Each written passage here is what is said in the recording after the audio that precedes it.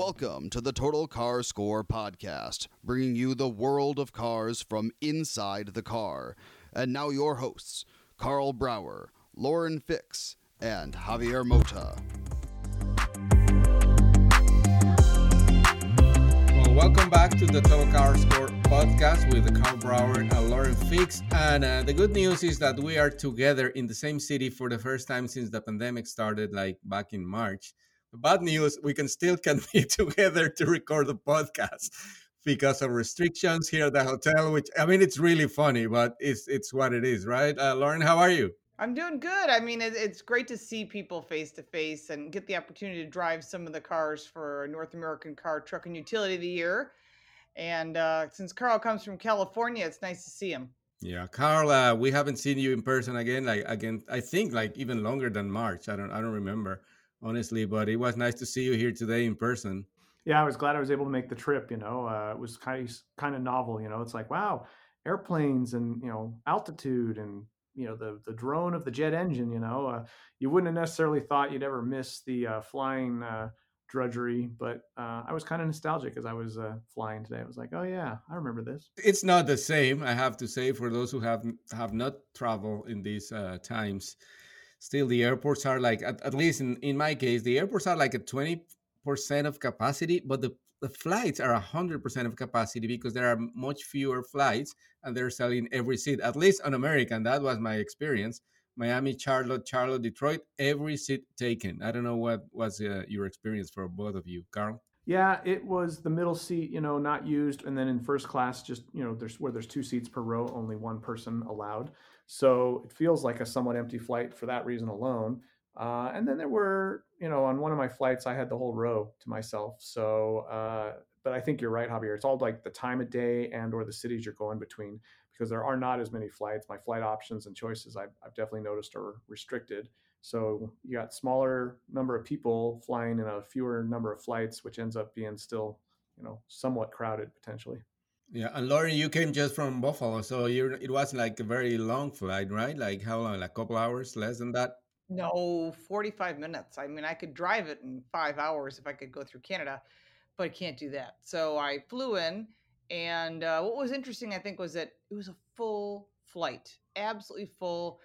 First class, loaded in, and then it just filled the plane. There wasn't a place to put luggage in the overhead. So I think the fact that they've cut down flights, but there's very few flights to LaGuardia and to Atlanta. So I think they cut them down to make them more packed, which is good from a financial standpoint. We declared that this is the new normal then, like these kind of flights, these kind of dinners, room service.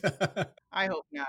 Yeah, this is better not be. I think if anything, it's the new abnormal. I'll say that about it. But yeah, I'm hoping that it goes back to a world where not everyone is frightened of the possible germs floating through the air, that they don't want to be near anyone or have a mask not on their face. Let's hope we get there.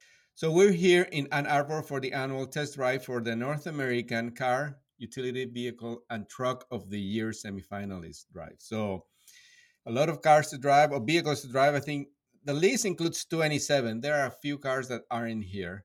But before we start talking about the cars, we're going to take a minute to remember one of our colleagues we lost actually just right before we started this event, John Lamm, a veteran from the industry, and everybody has been, like, not shocked because sadly he was sick for a long time, but everybody's remember him as a true legend of the industry, right, Carl? I think since he lived in California, you were closer in person with him than the rest of us. Yeah, and Road and Track, which many people would think of as kind of a fixture of this industry, given how long it's been around and the level of influence it had.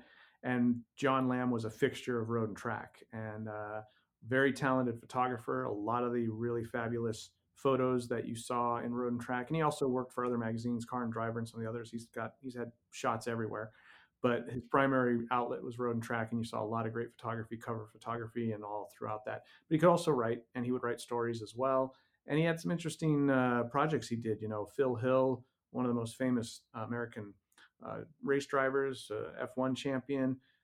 He and John produced multiple books together back in like the 90s and the early 2000s about Phil's history, racing history. And again, lots of really great imagery. And John was kind of the one who wrote the book, but he talked to Phil, and they were friends, and was able to get all the stories out of Phil, and then translate them into really interesting read in books. So John, kind of was like we're all saying, a long-standing, well-known, highly respected, very talented member of the automotive journalism community for really decades. So it's everyone knew him, and it's a big hit to lose him. Yeah, it's very sad. I mean, he showed me some photos that he had taken with Carroll Shelby back in the day. I mean, he's done tons of books, including 365 sports cars you must drive, and he worked for automobile as well, and he loved racing. You'd always see him involved in the collector community. I'd always see him at Pebble Beach or Amelia Island.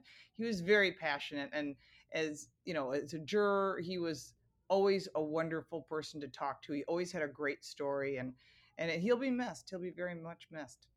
Yeah, absolutely. I have to say that I know him obviously, and I talked to him several times. We shared some stories. He always had a story to say at either at the drive or at dinner or like when we're having a little drink or something like that. And I have to say he's one of those persons, as much as experience that he had and all the respect that he accumulated over the years. He was very humble. Like he will talk to you as an equal every time. Like people, like for example, when I started in this industry, I didn't know much about it, or like didn't know many people. He was always a really really gentleman and like a really nice person. And I knew that he was sick, but then like I some of our colleagues just talked to him like last week, so it was kind of sudden. So but pretty sad moment, but I mean we're gonna remember him obviously and miss him a lot.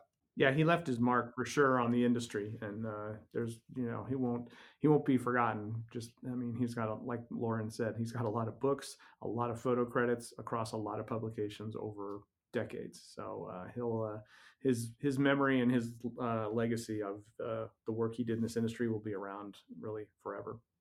Well, so we are a little tribute to him. We're gonna dedicate this podcast to him and like think about him while we're doing this. We're gonna do the whole show about the cars, the semifinalists for the three categories. So we have the car of the year, utility vehicle of the year, and truck of the year. So we're going to start backwards with truck of the year because there are only four candidates: the Ford F-150, the Ford Super Duty, the Jeep Gladiator Mojave, and the Ram 1500 TRX, which I think everybody was excited to start with the TRX this morning here. So do you have any experience with it already, Carl? Yeah, I was fortunate to get a drive in it, and kind of close to my heart because a lot of the basic drivetrain components that are in that vehicle, in that super powered truck, are also in all the Challengers and Charger Hellcats, and of course the Demon, like that I have back in my garage. So there's a lot of familial blood that is shared between the TRX and the Demon, and I think it's long overdue that we have a non-Ford high-powered truck. Ford's owned that market for the most part for the past like 15 years with the Raptor, and it was really high time for us to get into something that had competition for Ford that was also this high-powered, 702 horsepower supercharged Hemi V8 truck with all sorts of advanced technology. And I talked to the guys who designed it, and he talked about how it's not just an engine. They didn't just drop in an engine and call it a day. There's reinforcement all through the chassis. There's all sorts of advanced suspension, so it can do high speed kind of desert running, similar to the Raptor from Ford. So it was hard to really experience all the things the truck's capable of in this driving environment here for the NACTOY drives, but I was glad I was able to do what I did do in it, just trying it around some corners, trying some full throttle blasts on the pavement. It's pretty amazing. Yeah, and that's also the case for the Gladiator Mojave. I don't know, Lauren, if you got into it today, but even if you did, I don't think you would have been able to really use it as it was intended to drive. No, I would love to. We have to figure out a component for that. We'll have to talk to the powers that be. They have an off-road component. I was just thinking about that and driving the Bronco and all that. We'll talk about that in the next segment. But I thought to myself, geez, if we had a chance to drive the Gladiator Mojave the way it was meant to be driven, I know there was a drive event. We would be everyone would be standing in line for it because it'd be so much fun. I mean, Jeeps are really known for off-road capability, but when you look at the competition, it's a tough category. I mean, usually there's one that stands out, and it's it's going to be difficult considering, everybody stepped up their game. I thought you were gonna say we will have been lined up at the police station for like speeding or Yeah, doing maybe something. that Like, too. yeah. Yeah. So the other two candidates is the Ford F-150, which is not here yet. We're gonna have a chance to drive it later this year, and the Ford Super Duty, which is the higher level of the F series category. So we'll see what happens there when we complete all the test drives. And for now, we're at the end of this first segment, and we're gonna be back with utility vehicle of the year and car of the year when we come back.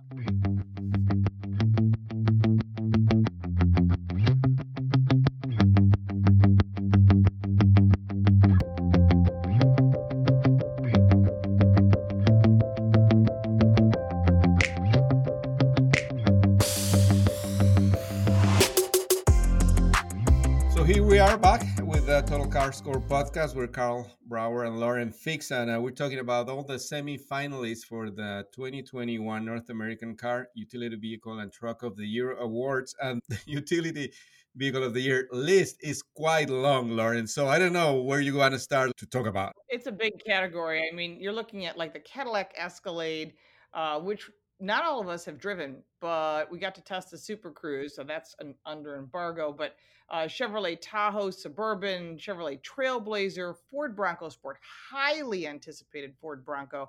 I mean, I would say that is the most hyped vehicle for this year.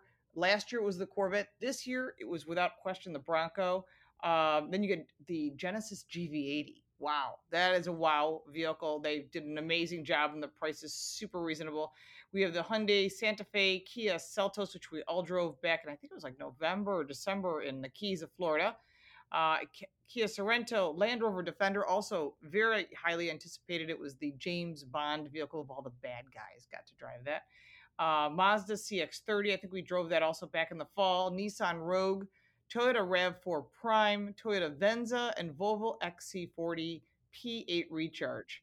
I mean, right off the top, I can think of 3 or 4 vehicles that I think really stand out in the crowd.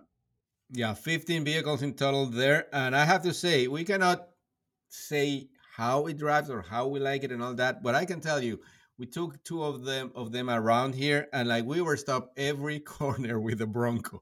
Everyone, is that the new Bronco? Is that like when it's coming out? Like, can I see it? Like everybody's super excited. I don't know if you had the same experience, Carl. It's funny, I didn't. I was driving it and I was wondering if how many people were going to be freaking out on it and all. But I did. I took a loop that took me out kind of in the middle of nowhere, and for the most part, I was on my own, and it was pretty impressive. I mean, I don't know. I guess we can't really talk about it, but it's an impressive vehicle, and I'm waiting for the kind of because this is really the Bronco Sport we're driving right now, and then there's the Bronco, which is the even more extreme capability one that we haven't driven yet. But I think both of them are going to cause quite a stir in the industry this year. And as you said, Lauren, they're highly anticipated. I think the GV80 from Genesis was really not a surprise because I drove the G80, the non SUV, the luxury sedan, last week, and it was impressive. So it didn't really surprise me, but again, I was impressed by the GV80, the SUV version of essentially the same vehicle. And then the Recharge, that Volvo Recharge, again, you got to love the instant torque of electric motors. So that thing is really quick. I mean, faster than I expected it to be, even knowing it was going to be an EV going in. Did you notice the brakes were super touchy on that Recharge? You got to get used to that regen. Wow, at first it just throws you right through the windshield until you get used to it. Yeah, that's true, and I think that's something that probably everyone will have to do. It's kind of like when you have a hybrid; they often have uneven brake feel too, so you had to kind of reacclimate. But the horsepower is really impressive, and the XC40 generally I think is a well executed vehicle. So to have an EV version of it, I think that'll be resonate with people who are looking for a small utility vehicle that also happens to be a pure EV. And then the other one that I think is interesting is the Escalade with the new Super Cruise capability. It's another impressive type of technology, but I don't know. One thing I would say about the Escalade is that when you get in it, it's still, Lincoln really elevated the category of luxury cars and SUVs, especially the Navigator on the interior kind of plushness. And I get in the Escalade, and I think it's pretty advanced on a technological level, but I don't feel special enough in that car. I feel like if I'm paying that kind of money with that kind of a brand on the outside, I should be sitting in an interior that's got me extremely, impressed by the luxury atmosphere around me. And the Navigator does that. The brand new Escalade, it's not living up to that in my mind. I think it does it for the driver, because if you count the mirror with the new camera capability, you have like, I think, four big screens in front of you, which can be distracted also. But I think you're right. I think the main two screens in front of you and the one that is on the side, I think they're pretty impressive. I think it's the first curved screen for a vehicle, and it's pretty nice. But yeah, the rest, some of the materials are good, but they're not like as impressive as other vehicles. So what stands out the best? What's your thoughts, Javier? What if you had to pick three that you think these are going to be finalists? I'm curious what your thoughts are.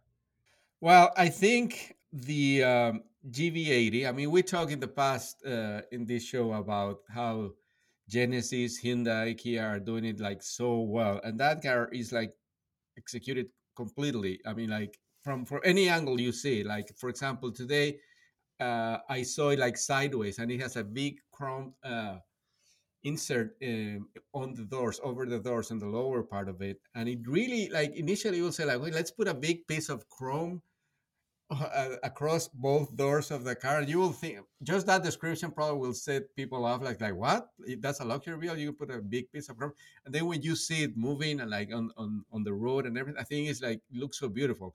The screen, all I mean, the screen, no, the grill also is like huge in for some people maybe, but I think the balance, the whole package is so well executed from every angle. And then like I think I was walking with you, Lauren, around it, with the two lights across the two lines across the front lights and the back lights, and also yeah, it's like such a simple thing, but it's like so nicely done. And then, as Carl was saying, the interior is perfect. You feel you are in a luxury car. The new um, controls for both the transmission and the multimedia system, everything is like really really well done. So I'm gonna say the GV80.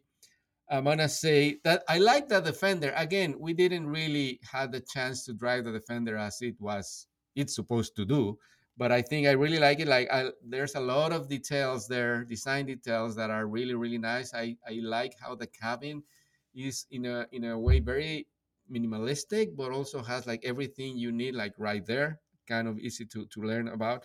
And then I have to say the Nissan Rogue. One of the well, it's now the most sold vehicle for Nissan here in the US. They really elevated the game with that car. I mean, like the interior also is. I mean, it's not a luxury car, but you take some pictures and compare to some true quote unquote luxury brands, and you say like, what? Which is which? But yeah, I mean, it's true. I think it's some good product in this mix, and it seems like typically with 50 jurors all making, and we're all from North America, we all have different opinions. And so that's what's good when you divide up your votes. It's not like you get one vote for each. And I think that's a big thing. So when you get like 25 points and you have to mix them up a certain way, you can put as many votes as you want. I really truly believe that Genesis GV80 is an amazing package, both inside and outside. There's a few minor things I noticed, but I'll tell you, coming out of the box, the first SUV from Genesis, it's going to beat this. I mean, look at what happened with Palisade and Telluride. They came and hit the market so strong, and the price was so reasonable. It was done. It was a we saw when it hit the market, we go, oh, this is going to cream everyone, and it did. And I think that's exactly what Genesis is going to do again. Reasonable price, all the goodies you want, three-row SUV, just really, really impressive. One thing I think it's overlooked is a Toyota Venza. I think is also a really good vehicle, considering its value standpoint.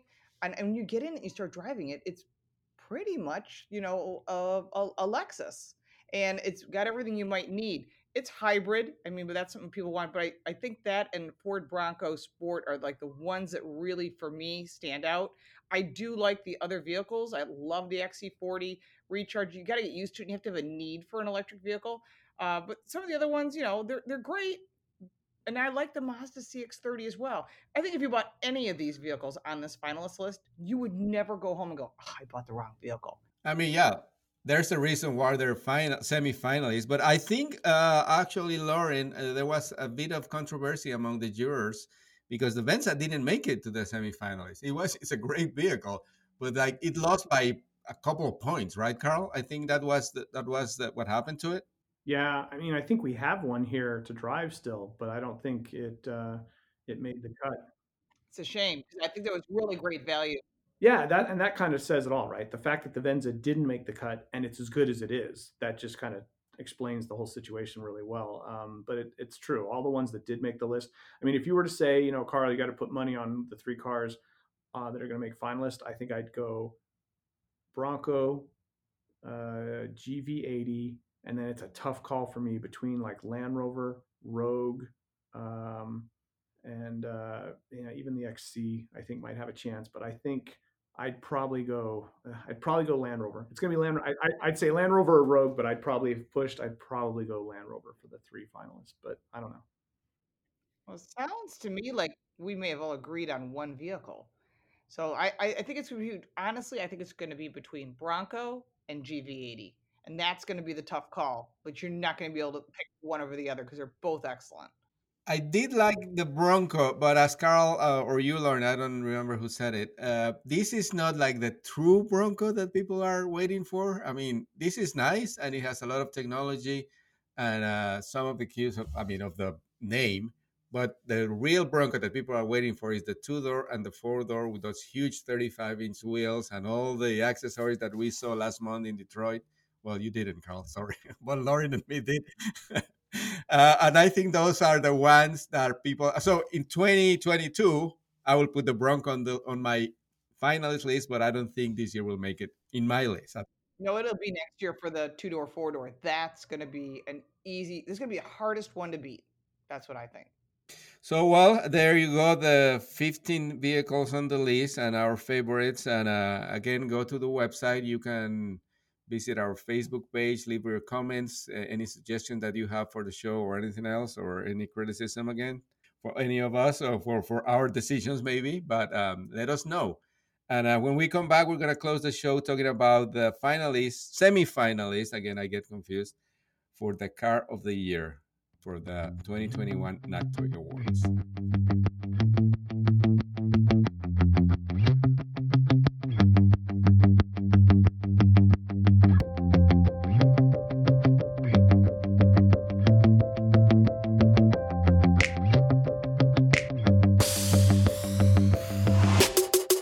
So here we are, the three jurors for North American Car, Utility Vehicle, and Truck of the Year in Ann Arbor, but in separate rooms because we're still under COVID restrictions here.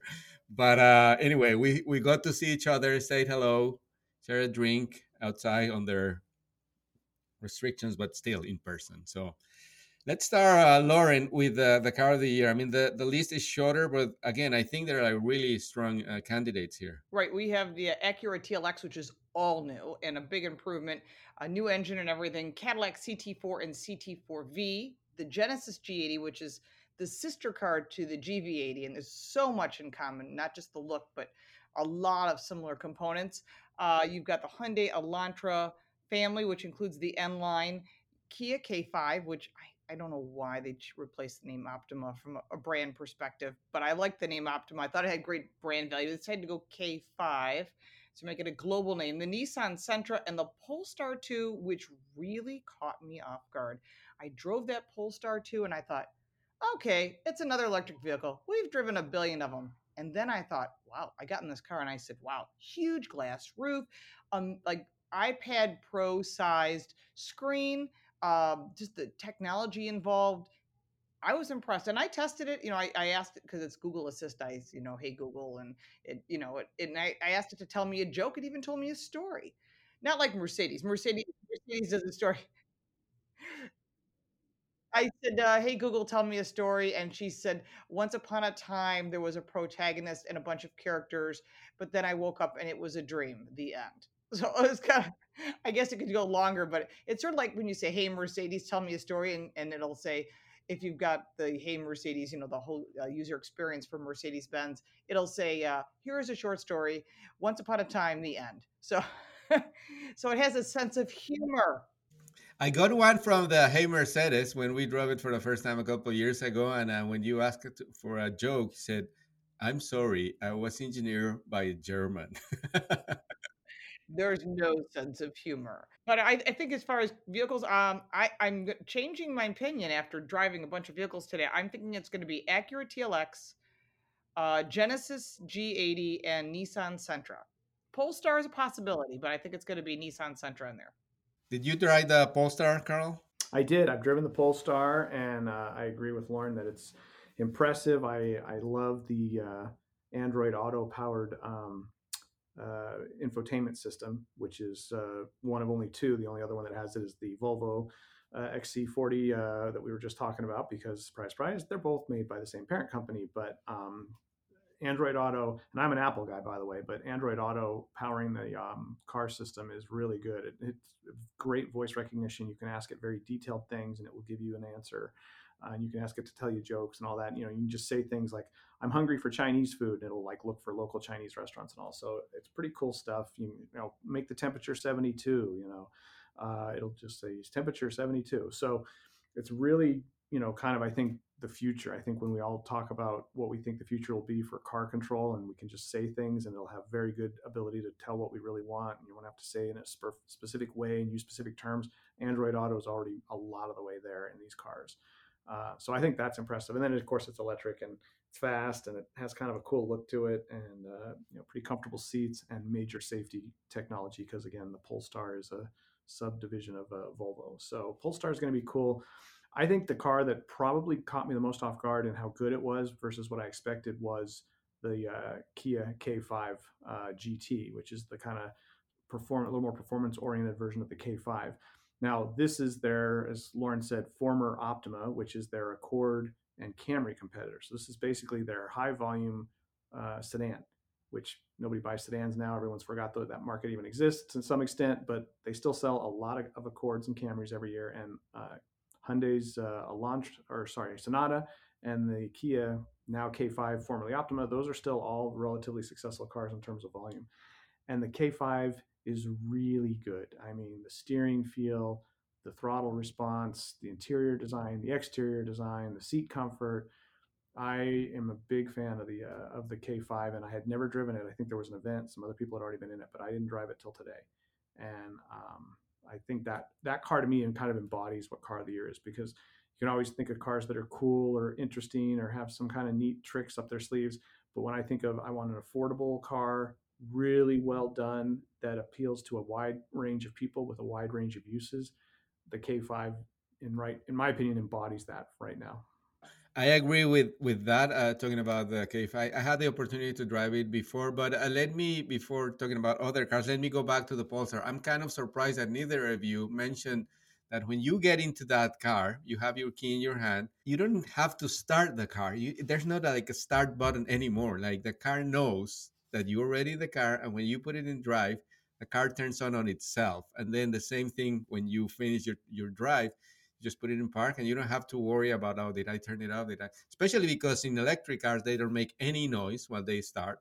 And that was kind of cool to me to see, as you were saying, Carl, the future of the car is that, like, it's going to be so seamless now. Like, now it is now, I guess, at least with this car, you just open it or get into the car and they start driving. You don't really have to think much about it. Didn't you like that?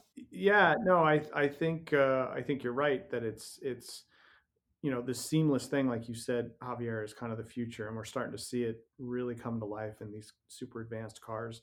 And I think the tricky thing, I always can dream up scenarios where everything from the keyless start and keyless entry could cause a problem to no start. I guess your cat's not going to like try to push the button, the brake button and the gear lever. But to think of, you got a heavy dog gets in the car and the keys, and he has the keys in his mouth, and the car's like, oh, there's somebody in the seat and the keys are in the car. Let's go. And they're probably going to be a TikTok video about it. So, like, who knows? It's funny because I asked Volvo about that too.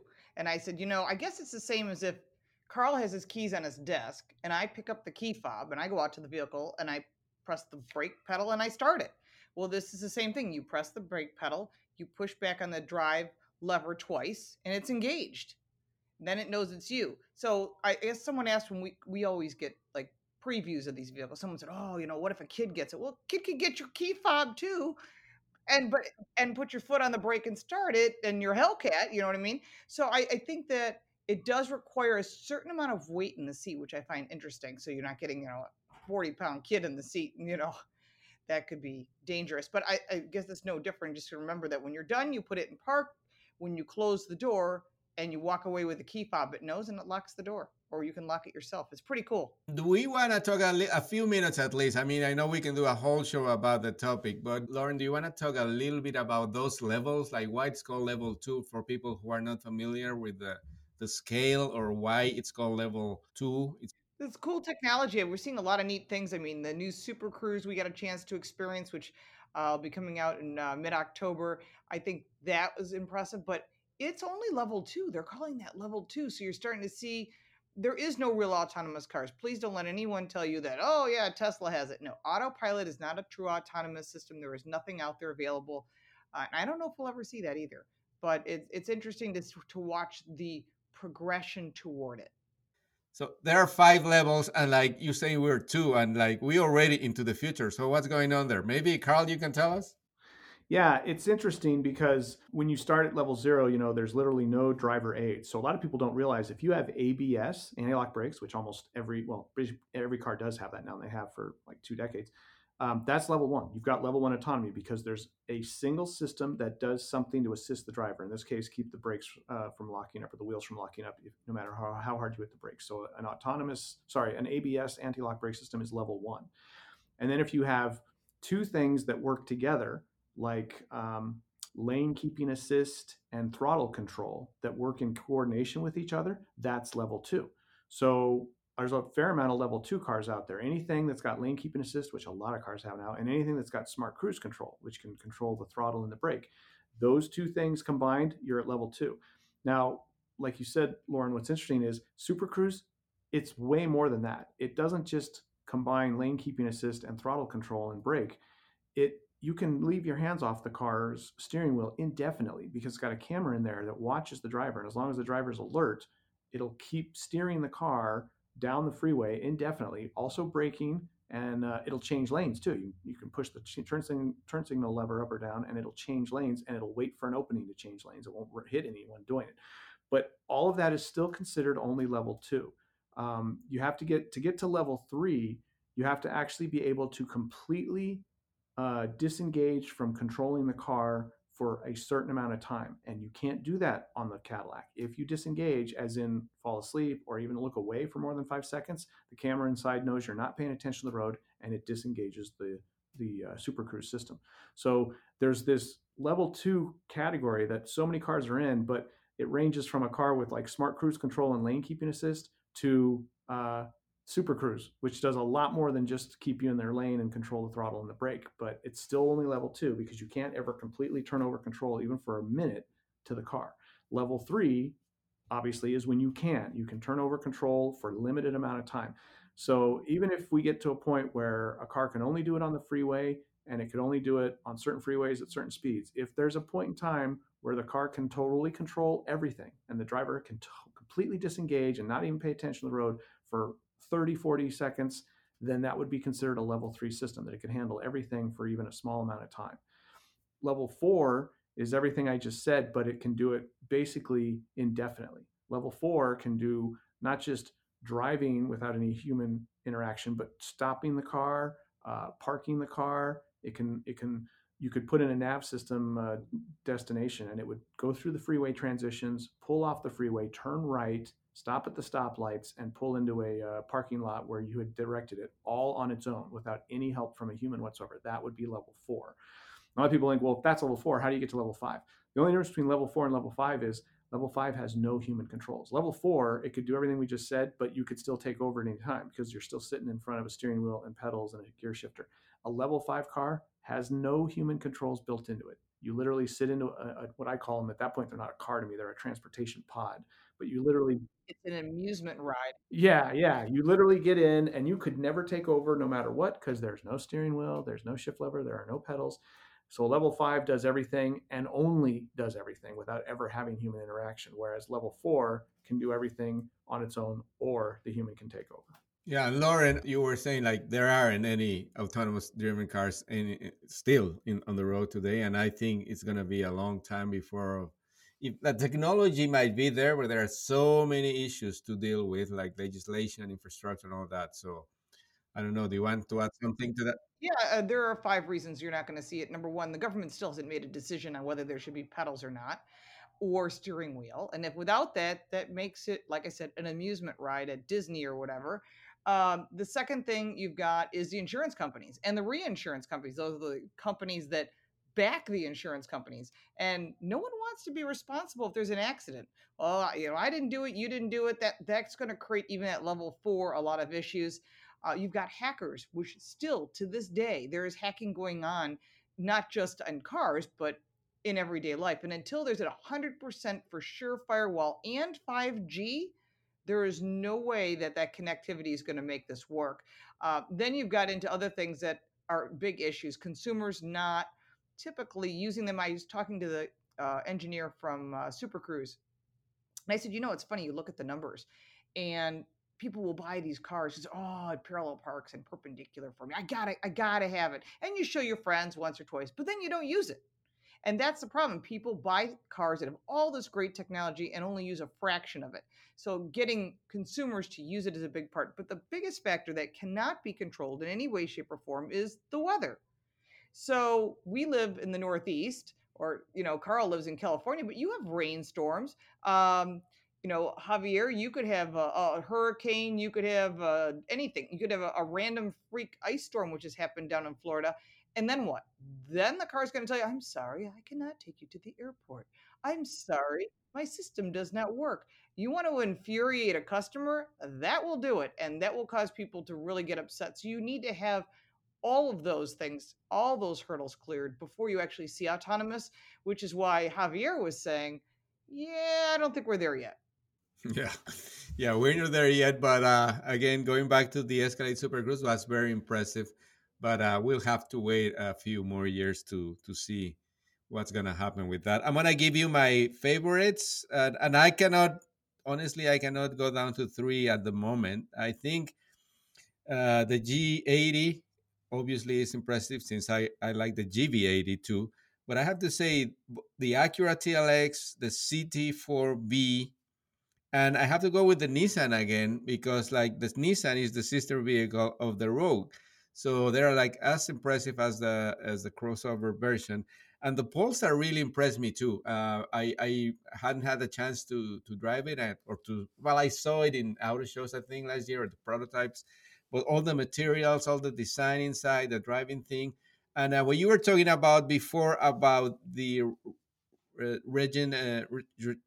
braking, one pedal driving to regenerate in energy, that was like really really strong at the beginning. But there are 3 settings to that, so you can adapt it to that. So it's really tough. The Elantra is also really nice. So all the candidates are really really strong in this list. Oh yeah, it's a really good list, and it's funny because people say, "Oh, no one's buying cars." Oh yeah, they are.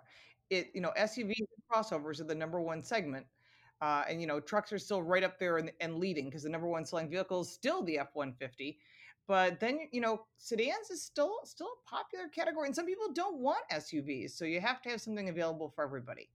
Well, Carl, time has gone up in this broadcast, but again, we're in the same hotel in the same city. Why don't we go down and have a drink and take a picture? Maybe since we are here together, let's go and do that and to finish the podcast and prove that we actually see each other. Yes, that sounds like a great idea. Yeah, we can prove we actually sometimes are in the same place at the same time, despite the last 6 months and what it's been like.